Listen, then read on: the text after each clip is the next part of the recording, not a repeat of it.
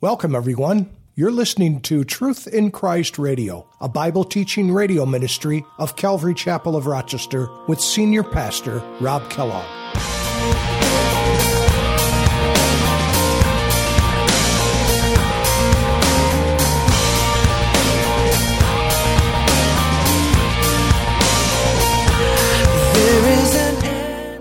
Notice the condition in verse 24. He says, if what you heard from the beginning abides in, and we already told what is this thing that we're talking about? It's loving one another. If that loving one another, if that abides in you, if that's staying in you, if you're dwelling in it, notice the result. You also will abide in the Son and the Father. I love that.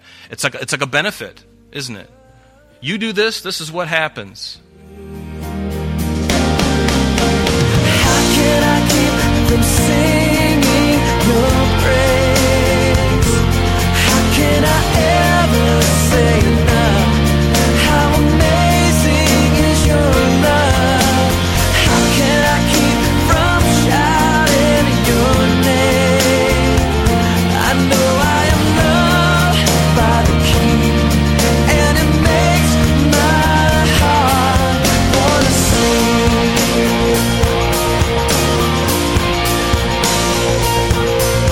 I will lift my eyes in the darkness night, for I know. Today on Truth in Christ, Scripture says, you also will abide in the Son and in the Father. Welcome to our Bible study for today. This is absolutely necessary for the Christian life. John will use the word abide 6 times in these few verses, and the idea is repeated throughout the New Testament. Abiding in Jesus is not a passive thing. It is an active thing. We must give ourselves both mentally and spiritually to living in Jesus.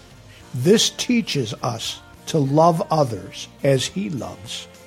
Now let's join Pastor Rob with today's lesson. He calls it the royal law. And it's this, in James chapter 2, verse 8, it says, if you fulfill the royal law according to the Scripture, and here it is, here's the royal law, you shall love your neighbor as yourself, you do well.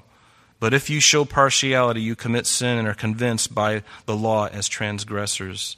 It's amazing that we can live right next door to someone for years and never get to know them or invite them over for dinner. I remember when I was younger, everybody in our neighborhood knew each other. And my neighborhood right now is kind of neat because things are happening. And it just so happens that we're surrounded by many Christians, which I think is interesting because these things are starting to happen. They really are. We're getting to know each other, and I love that. But for most people, that's not their experience. You know, what has happened to us? What has happened to us? When did we become so cold as a culture and uncaring, even within the church, when we ought to be the most forthright, the most loving and giving? And maybe some of you are, and praise the Lord for that. Maybe all of you are. But I know in most neighborhoods, this is not the norm. This is something that doesn't happen. How is it that we can hide behind a computer keyboard, and have some kind of pseudonym, and then we can criticize and hate each other on these social networks? There's no accountability. I can hide behind a pseudonym that I make up, and I can just blast people. What has happened to us? Has your family done this? Do you have people in your family that you have to block because they're so filthy? They're so morally corrupt? These things happen. What has happened to our culture? And what will it take for us to not be so to each other? Well, we as a culture, and not necessarily the church so much, but there's portions of the church, and maybe even sometimes in our own hearts we can get like this, but as a culture, it's turned its back on God. So is it any mystery that we see the things we do? Is it any mystery the hate that we see? You know, we've turned our back on God, and we continue to reap the consequences of those choices and decisions until we stop and we acknowledge Jesus Christ. Now, this is all not good news, but there is coming good news. But we are to love one another, right? John, the apostle of love, he encourages us to love one another. In Mark chapter 12, let me read it to you.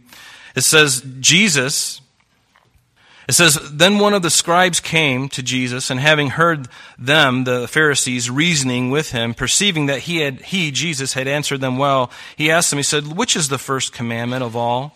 And Jesus answered, the first of all the commandments is, Hear, O Israel, the Lord our God is one Lord. The Lord our God is one. And you shall love the Lord your God with all your heart, with all your soul, with all your mind, with all your strength. This is the first commandment. Notice, he said, the second commandment is also like it.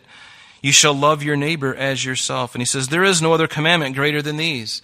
So our love toward God and our love toward people. The 10 commandments were like that. The first tablet, the first 4 commandments were about our relationship with God. The second tablet, the last 6 commandments were our relationship and things concerning our fellow man and the things that we would do against one another, like adultery and stealing and cheating and lying and doing those things. And so the Lord sums them up in 2 things. Love the Lord your God and love your neighbor as yourself. He said, on all these things hang the prophets and the law. Everything, if we can do that. Turn with me to Luke chapter 10. This is a passage we know all so well. But I want to encourage you to love one another. To love one another. To love your neighbor as yourself. And we all love ourselves because we bathe ourselves, we feed ourselves. We take care of ourselves, and we need to do that to others. And you may be asking, well, who is my neighbor? Who is my brother? Jesus puts forth a parable of the Good Samaritan. This is something that all of us know very well, but let's read it. Luke chapter 10, beginning in verse 25, and it says, And behold, a certain lawyer stood up and tested Jesus, saying, Teacher, what shall I do to inherit eternal life? And he said to him, What is written in the law? What is your reading of it? And he answered and said, You shall love the Lord your God with all your heart, with all your soul, with all your strength, and with all your mind, and your neighbor as yourself. And he said to him, You have answered rightly. Do this, and you will live. But he, wanting to justify himself, said to Jesus, And who is my neighbor? Who is my neighbor? And Jesus answered and said to him, and he gives him a story. He gives him a parable to illustrate the point. It's very simple. He says, a certain man went down from Jerusalem. Now, Jerusalem is in a higher elevation, and when you go from Jerusalem, you have to go down into the Jordan Valley, down into, right there at the very northern tip of the Dead Sea is a little town called Jericho. And he says, but a certain man went down from Jerusalem to Jericho and fell among thieves who stripped him of his clothing, wounded him, and departed, leaving him half dead. Now by chance a certain priest came down that road, and when he saw him, he passed by the other side. A priest, a man who should have been a leading example, an example of helping and loving. But he passes by on the other side, doesn't want anything to do with him. But a certain Samaritan, as he journeyed, came where he was, and when he saw him, I missed over a verse. Now by chance a certain priest came down that road, and when he saw him, he passed on the other side. Likewise, a Levite, a servant in the temple, when he arrived at the place, he came and he looked, and he passed by on the other side. But a certain Samaritans, it's a new word. You've heard it here first. Samaritan.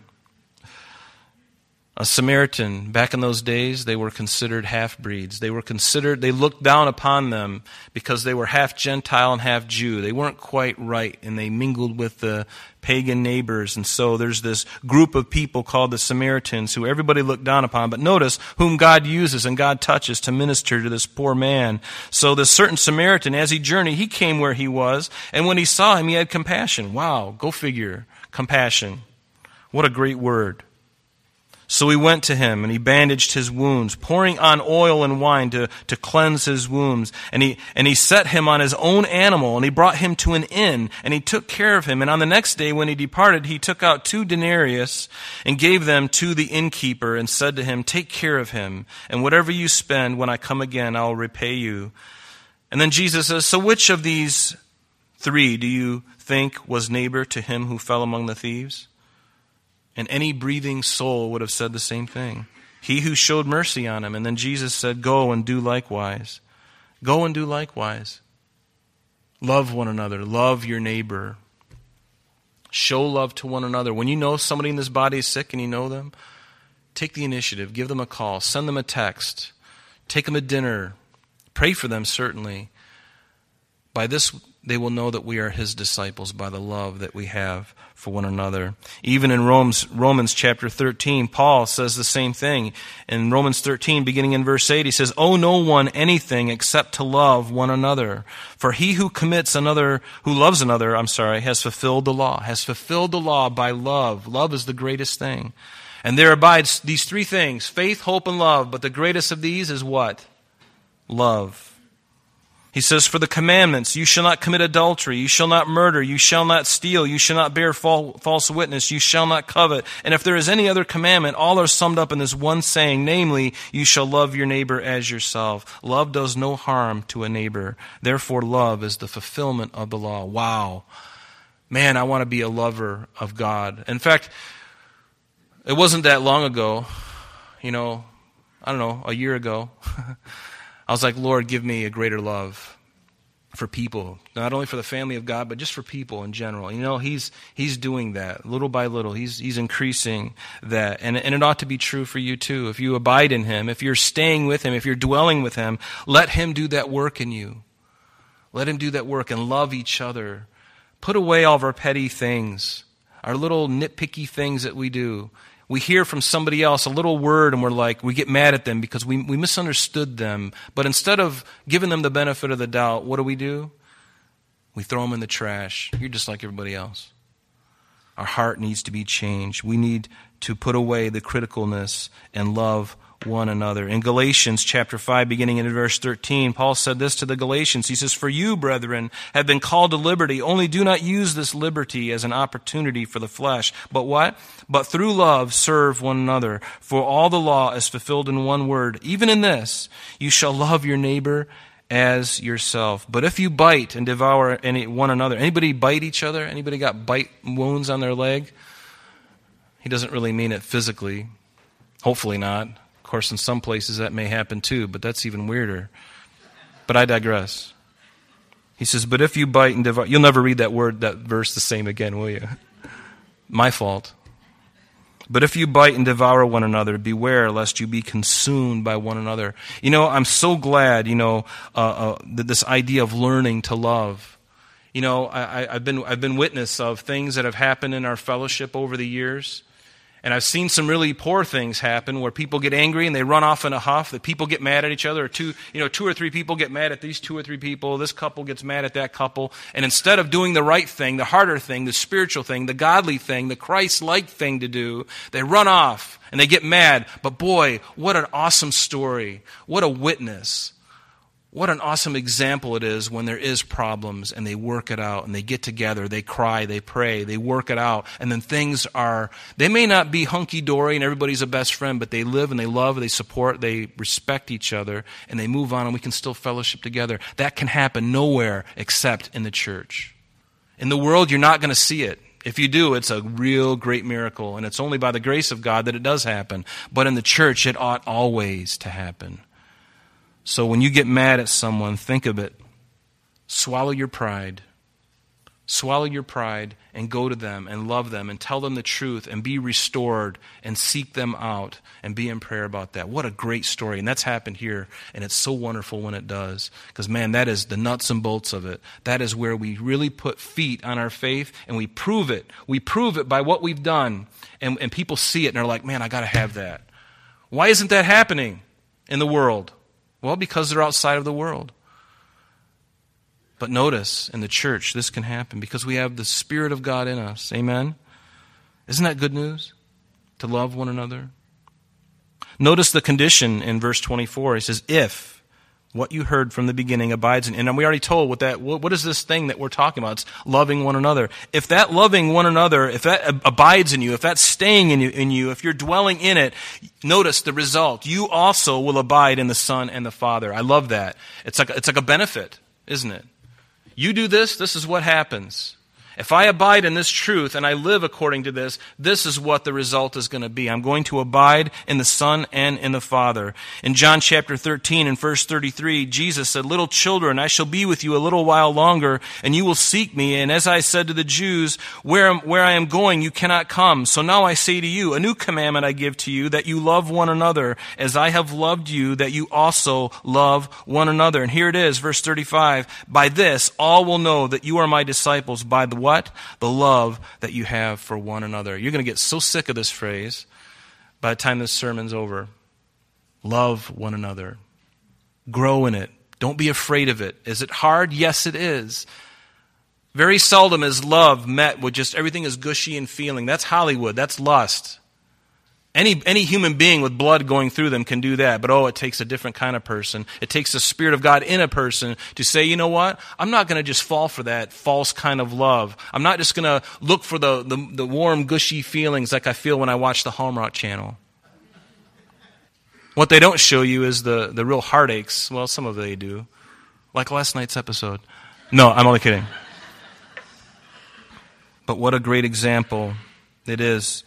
In John 15, verse 13, Jesus said, "Greater love has no one than this, than to lay down one's life for his friends. You are my friends if you are my friends if you do the things that I command you." And are his commandments grievous?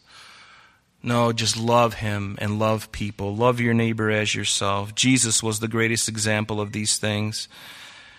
In verse 25 it says, "And this is the promise that he has promised us, eternal life." You see, God, he cannot lie. He cannot lie. When he makes a promise, he will follow through with it. His track record is 100%. You may think that it's something else, but it is 100%. Your experience may think that, I called upon the Lord, I prayed, and he didn't come through right when I wanted to, therefore I'm leaving, I'm going to Buddha. People do that kind of nonsense because there's no patience. There's no patience. There's no waiting on the Lord anymore. If you don't give it to me right now, I'm going to some other false god. I'm going to some other religion. You didn't give me what I wanted. I'm angry. You disappointed me. You said you'd be there for me, Lord. To the end of the age. Here I am at the end of the age, and it's not happening. I'm out of here. I'm giving up. Throwing in the towel. I'm going somewhere else. I'm going to the Jehovah's Witnesses. I'm going to go to the Mormons. Jesus is the ultimate promise keeper. He's not like people. Often we think that God may have broken a promise to us or failed us, but it's because we view things wrongly. If we would be patient and wait, we will find that God is working and that he did have a plan, but you have to wait. And what happens in that precious time of waiting? Boy, your character is proven, isn't it? You're proven, aren't you? The heat is being turned up on the gold, and what's happening during that waiting period? All the dross is coming up to the top, all the ugliness. I'm frustrated, God. Why aren't you working when I want you to work? I want that genie in the lamp where I can just rub it and I get 3 wishes. He's not like that. He's interested in the process more than the ends. The ends do not justify the means. So we need to grow in love and we need to be patient, right? That's a word that we don't like anymore. We need to be patient. I need to be patient. But God doesn't seem to understand that we live in America in the 21st century. He doesn't understand that we live in a have it our way, right away culture. He doesn't seem to understand that, does he? Oh, he very much understands it. So where will you go? The apostles said that to Jesus one day. He said, Are you gonna leave too? Are you guys gonna leave me too? And Peter said, Lord, where are we gonna go? There's no greater place for us to go. You have the words of eternal life. Why would we go somewhere else where there's a broken cistern? It's supposed to be holding water, but there's a crack in it. It has this promise of giving me fulfillment and making me feel better and providing sustenance and nutrients that I need. It has that promise, but it's broken. And he says, come to me, the fountain of the living waters. And I believe the Lord is saying that to some of you today. Come back to the fountain of living waters. Come back to the fountain. This is the promise that he has promised us, eternal life. Didn't he promise that in John chapter 3? For God so loved the world that he gave as a gift his only begotten Son, that whoever believes in him would not perish but have everlasting life. You're either going to perish forever, you're going to be living in death, the second death, for eternity, alive in a new body, or you're going to live with a new body in eternity for everlasting life with Jesus. We have to make the decision. Eternity is real. Eternal life is real. It's not just a quantity of life, but it's also a quality of life. Isn't that what Paul said in Ephesians chapter 3, beginning in verse 18? Paul's prayer to the church at Ephesus, he said this, "May you be able to comprehend with all the saints what is the width and the length and the depth and the height, to know the love of Christ which passes knowledge, that you may be what? Filled with all the fullness of God." Is there more than 3 dimensions there? That boggles my mind. That means there's a 4th dimension. He didn't put it in there just flippantly. There's a measure to this dimension that Paul is talking about that goes beyond my understanding, goes way beyond me. He's given us eternal life. Jesus said to Martha, he says, "Martha, I am the resurrection and the life. He who believes in me, though he may die physically, he shall live, and whoever lives and believes in me shall never die." We're all going to die, but eternity is forever. We're going to live and we're going to die physically, but there is a resurrection. And you'll be either resurrected to eternal life or to damnation in hell. It's one or the other. There are no middle grounds. There are no middle grounds. There's no door number 3. There's only 2 doors. And you determine where you spend eternity. He's given us eternal life. Everlasting life is eternal life. And Jesus has authority over it. In John chapter 17 and verse 2, he says, and he's speaking this high priestly prayer. He's speaking to the Father. He says, "As you have given him," he's speaking about himself, "as you, Father, have given me," Christ, he says, "authority over all flesh, that he should give eternal life to as many as you have given him. And this is eternal life, that they may know you, the only true God, and Jesus Christ, whom you have sent." So is he eternal life? Jesus is the resurrection and the life. And going on in verse 26, "These things I have written to you concerning those who try to deceive you." There have been many deceivers up to this time. Perhaps John was trying to encourage them in their salvation because of what some of these antichrists were trying to do to undermine their faith. They were there from the very beginning of the church, and believe me, they're very much alive and well in the world today. Antichrists. We know that there's one coming who is the Antichrist, but there are also other lesser antichrists whose desire and campaign is the same. To spread false lies. All lies are false. To spread lies, to get you away from the truth. Because it comes from the devil, it doesn't come from God. They want to separate you from what they think they can separate you from. They want to rip you off. Isn't the world a better place? Only because of Christ is it going to be a decent place. Only because of the Lord living inside of you by the Spirit. Only because of you, folks, is this world has any decency. Because once you're removed from this earth, believe me, I don't want to be here the day after the church is removed. I'm glad I won't be. Because believe me, it is going to be really, really wicked and ugly really, really quick. If you have anybody in your family who doesn't know Christ, plead with them in tears. You must know Jesus Christ. You must confess your sin. You must receive the Spirit of God. You must be born again. It's not an option. That was a command, was it not? Jesus to Nicodemus. You must be born again. Was that just a suggestion? Did he say you must be born again, but really meant, well, it's a good idea. He got many options. Just choose one, Nicodemus. All roads lead to God. No, they don't. Well, they do, but they don't. All will stand before Christ. But there will be a sifting at that time. We know who this is. But there are many antichrists. Early in our 20th century, Jim Jones, or in the middle of the 20th century, I forget the exact date, 19-something, 60-something, 70, I forget. 1970, Jim Jones. David Koresh in Plano, Texas, or Waco, Texas, and many other cult leaders. They've all claimed to have some kind of deity, that they were Christ. False deceivers. There's another good word for you. False deceivers. I'm sorry that's all the time we have for today, but please join us next time as we continue our study in John's epistles. Calvary Chapel of Rochester is located at 2503 Browncroft Boulevard, Rochester, New York, 14625. You can reach us at our church office between 9 a.m. and 4 p.m. Monday through Friday at area code 585-586-3140.